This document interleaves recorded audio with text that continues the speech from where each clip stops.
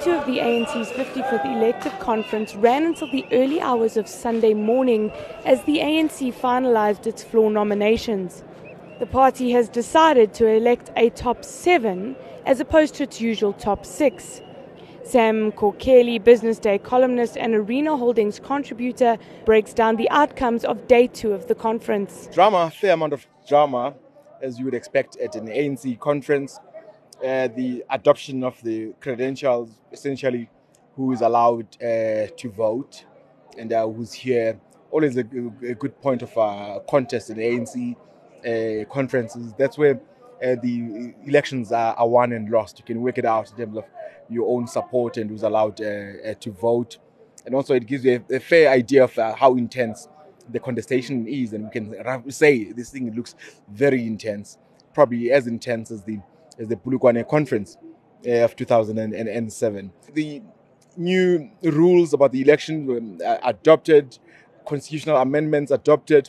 Officially now, in terms of the structure, the ANC has a top 7, no longer just a top 6, because there was the idea of 2 deputy secretaries, and they've adopted that, and they went on with the nominations. Okay, and we were expecting some things maybe around Ace Magashule to come out. He was expecting people to nominate and make his case. What have we seen in terms of people who were nominated and then not allowed to run, such as Ace, as well as with the step-aside rule and Ramaphosa? Is he now allowed to run?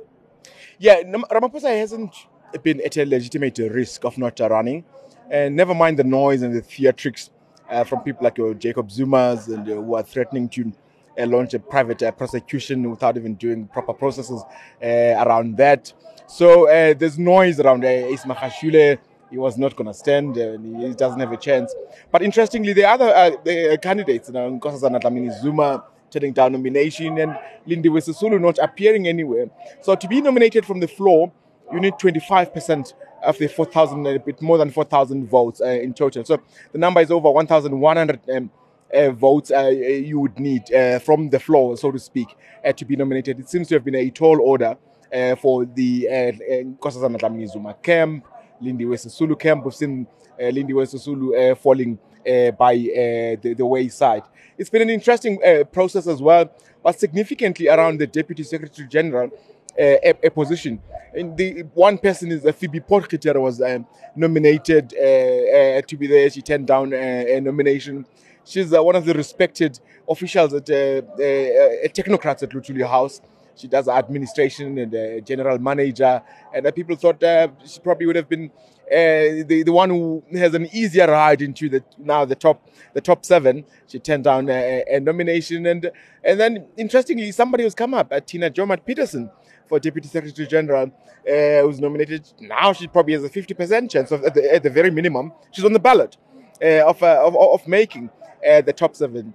Today marks the beginning of day 3 of the ANC's elective conference, and it's finally voting day. The ballot now features the following nominees.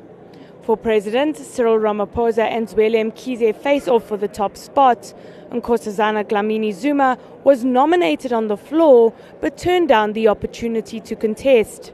For position of President, as I indicated, we have Comrade Zweli Mkhize and Comrade Cyril Ramaphosa.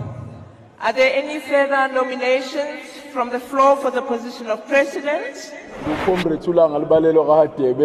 am Langa Libalele Hatebe from here in Johannesburg in Midvaal, Ward 11. My ward has asked me to nominate Nkosazana Dlamini-Zuma as President. Is Comrade Nkosazana Dlamini-Zuma in the House?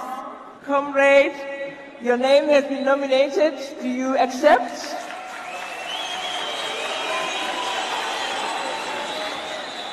Comrade Nkosazana has declined nomination.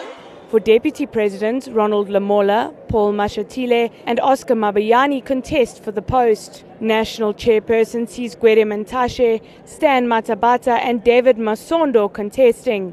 The Treasury General post is contested by Gwen Ramakgopa, Pule Mabe, Bejani Chewuke and Mzwandile Masina.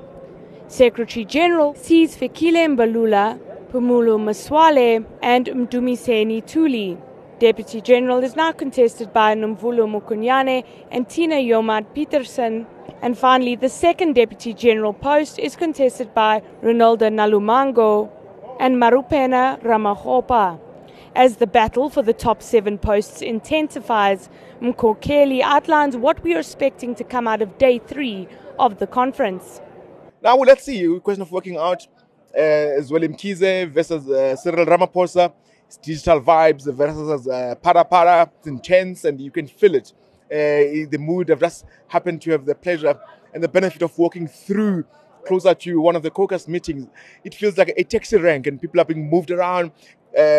Change, go this way. If you want a second term, come this side. The caucus are meeting and the leaders are dishing out the marching orders. Ramaphosa camp, they're quite strong that they want Ramaphosa, but they're nervous about his running mate. You've got Oscar Mabuyane on the ballot. You've got Ronald Lamola on the ballot. They're both from the same Ramaphosa faction. And then you've got Paul Mashatile in the third candidate for deputy president. And in the nomination stages, Paul Mashatile got more votes than the other two people from the Ramaphosa camp. So the Ramaphosa guys vying for the deputy president, so might just split each other's votes and hand that position to Paul Mashatile. And also the biggest risk is that Ramaphosa gets nominated without people from his faction. So he might have a very tougher time with people coming from the so-called RET faction and then other people who don't support Ramaphosa. They might be coming from a different section within the ANC altogether. So that's the biggest risk. If he wins, he's most likely going to win without the people who are going to help him drive the reform agenda. Can the man dubbed Digital Vibes as Zweli Mkhize pull a surprise like Jacob Zuma did in Polokwane? And maybe, who knows? I mean, it does look like a 60-40 type of contestation, but voting hasn't happened. Voting was supposed to start at 9 a.m. today. 9 a.m. ANC time could be what? GMT +4 or +5. So we're still here. Voting hasn't happened yet. The dignitaries are walking in. As you can see, the VIP cars are snaking in. They probably just dropped maybe the president, deputy president, retired deputy president or former president. It's just a typical colorful morning. Things are slowly moving together. There's no sign that the voting officials are ready. And for as long as the last voter hasn't voted, anything can still happen. People can move away from the original mandate. So we're in for an exciting 24 hours, I think. It's going to be a really exciting, and some people are very, very nervous. The markets have been jittery for the past month or so about what's happening and the consequences for South Africa, economic policy, and the reform agenda. Ramaphosa was elected the first time with a strong weight of expectation from South Africans that he's going to change things around, he's going to change the government to perform in a way that manages the economy better. We're not seeing any of that. We have no growth. Things are very, very difficult. Unemployment is very stubborn.